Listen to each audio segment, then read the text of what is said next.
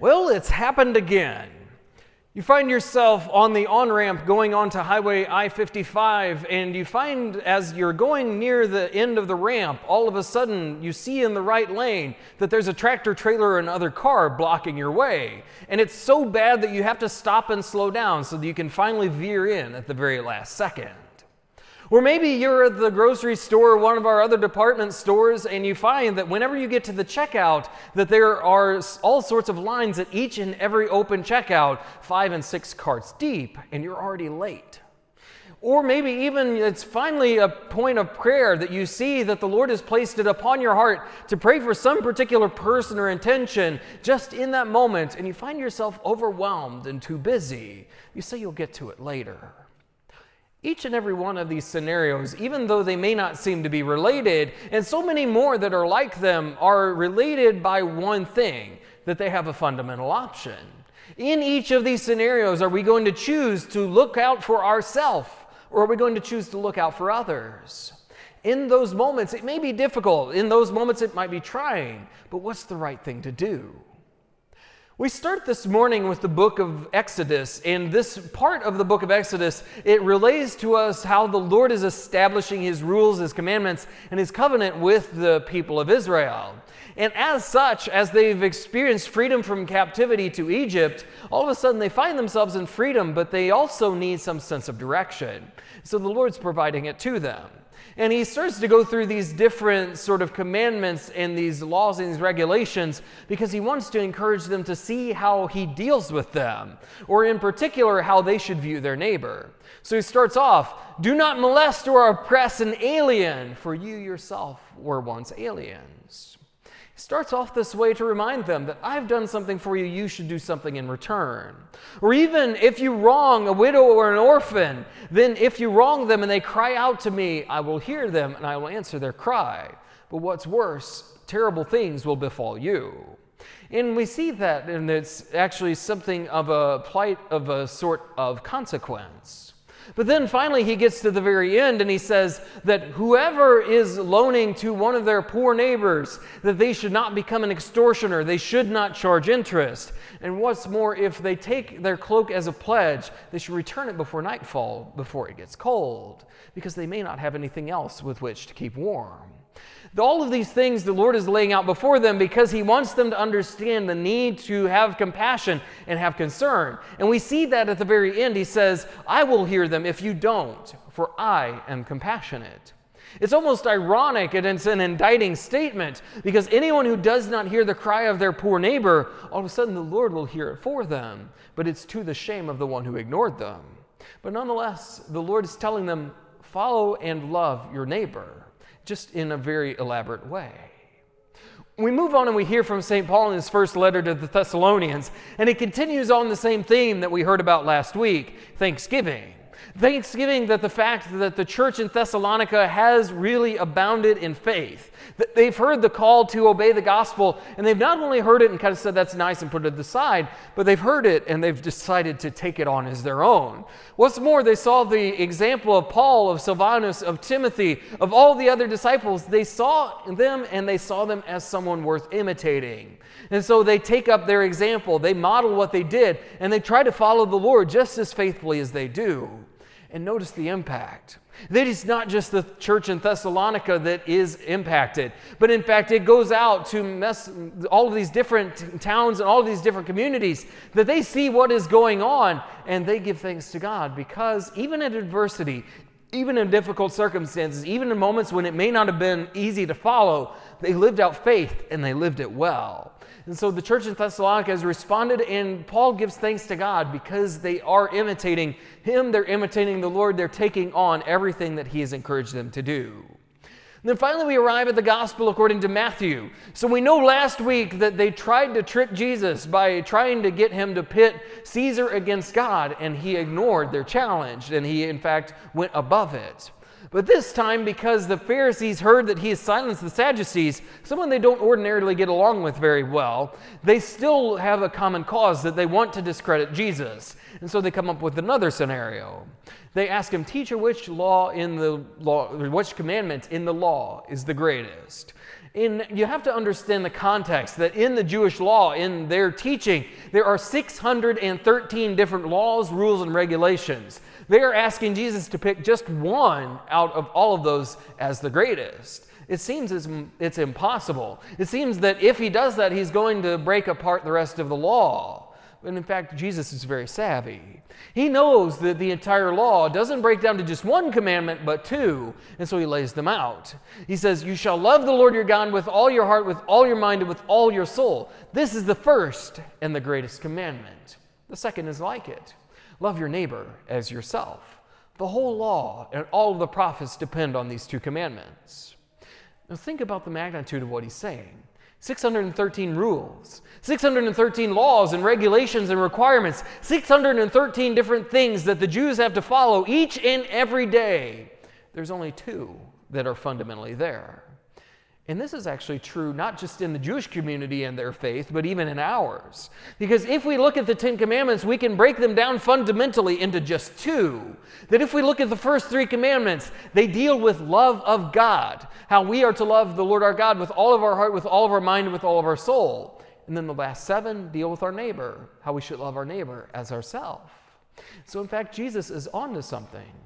But another way we might think of the way that Jesus is laying this all out is that fundamental question I asked earlier. Whenever it comes to our view on life, are we focused primarily on ourselves or are we focused on others?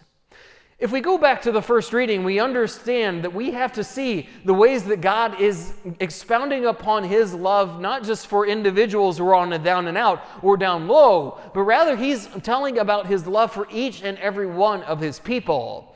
That he's telling how even when they were aliens, when they were in captivity, he saw them in their plight and he answered and helped them. Even widows and orphans, they call to him, he answers. In the moments whenever there are those that are extorting or charging interest over their brothers and sisters, being very cruel and very unfair, the Lord hears their cry. He answers them and sets them free. But that's to recognize how much he loves us.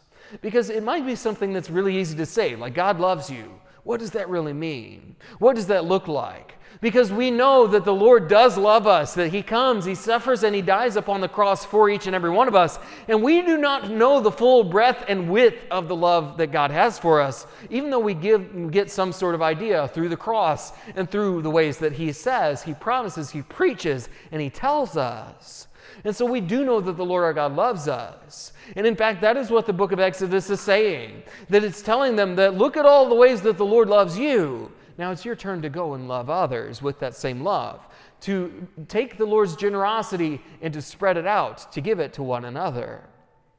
And so that's the first thing we need to realize. God's love for each and every one of us. But it can't just stop there. Because then we need to go on. Because as we see that Jesus is encouraging the crowds, what is he encouraging them to do? To love the Lord their God and to love their neighbor. Now, when it comes to loving God, what does he say? He doesn't just say love God and that's kind of up to your own machination, what that looks like. No, he says, what does he say? Love the Lord your God with all your heart, with all your mind, and with all your soul. And that's something that might be difficult. That's something that takes our entire being. That's something that takes our entire life to figure out because it's so hard to do it correctly. But it's so necessary because we have a God who loves us so much as well. So we're told not just to love God in a kind of empty way, not to give just empty gestures or to maybe send him a Hallmark card every once in a while, but to love the Lord our God with our every moment, with our every breath, and with everything that we have. To love the Lord our God with all our heart, with all our mind, and with all our soul. But then he says the second part, to love our neighbor as ourselves. Now this actually requires us to do something, and it seems rather odd, that it requires us first and fundamentally to love ourselves. It requires us to have a sort of compassion and understanding and love for our very being. Unless we think that we already do that, so many times the world gets it wrong in how we're supposed to love ourselves. Because the world says to love yourself in a very selfish way. To just go do what you want. To pursue what you want to pursue. To do what you want to do all those things in ignorance of everyone else. That's not what love is. And that's not the way the Lord loves us. Because in fact, whenever he's telling us to love our neighbor as ourselves, he's reminding us to love ourselves in the way that he loves us, to see our goodness, to see our potential, to see the ways that we are created in goodness and beauty and light, to recognize all of those things and to love those things about ourselves, to cherish them and treasure them. Because what if we don't?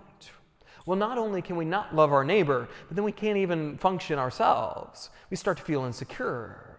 We start to become defensive whenever anybody challenges us or they do anything to correct us in any way. Or sometimes whenever we feel that we aren't worth all that much, we start to grasp at straws and try to find things, power, authority, prestige, money, all sorts of different things that make us feel like we're truly worth something. And what's bad about that is we start to become consumers. We start to look for what we can take in. We start to look for the ways that our neighbor can benefit us. And so we start to grasp on only in a utilitarian way that we want to use everyone else. And yet, if we truly love ourselves and see the way God loves us, that doesn't encourage us to do that sort of behavior. It encourages us to look past ourselves. It encourages us to look towards the common good, to look towards the good of organizations, of different individuals, of the poor and the down and out that are in our community or even in our own families and relationships, to look out for all of them because they too are loved by God in the same way. But lest we think this is going to be easy, we should realize the full magnitude of what the Lord is saying. He's not saying love the neighbors that you get along with. Not love the neighbors that you really want to spend time with. Not just those, but all of your neighbors. Even the ones you hate. Even the ones you can't get along with. Even that one that shows up and starts talking and you just have to roll your eyes because whatever they're about to say is so ridiculous. Or even whenever they come, you start to shy away because you just don't want to enter a conversation with them. What about those neighbors? What about the ones that you hold grudges against? What about the ones that have wronged you so long ago and you feel that hurt and that frustration and that pain, and anytime you see any reminder of them, then all of a sudden that sort of grudge is reignited. What about that neighbor? Do you love that one? Because when Jesus says love your neighbor, he's not just saying love the ones that you choose. He's saying love all of your neighbors. Be generous with all your neighbors. Be generous with your community. Look out for others. Look out for their well-being. And then here's the final thing. Paul, when he's speaking to the church in Thessalonica, he's reminding them, you became imitators of me. Praise God for your gift of faith. Praise God for the ways that you've responded. And you responded in such abundance that it not only affects your community, but it affects those around you. They see your generosity and they are moved to faith. They are moved to gratefulness. They are moved to gratitude because they see the way that God is at work in your hearts. Our world is in such desperate need of this. Our world is not filled with gratitude any longer. Our world is filled with selfishness. Our world is filled with individualism. Our world is filled with the ego, with the I, what I want, what I need, what I desire, and nothing else. And because of that, we're so broken and so fractured.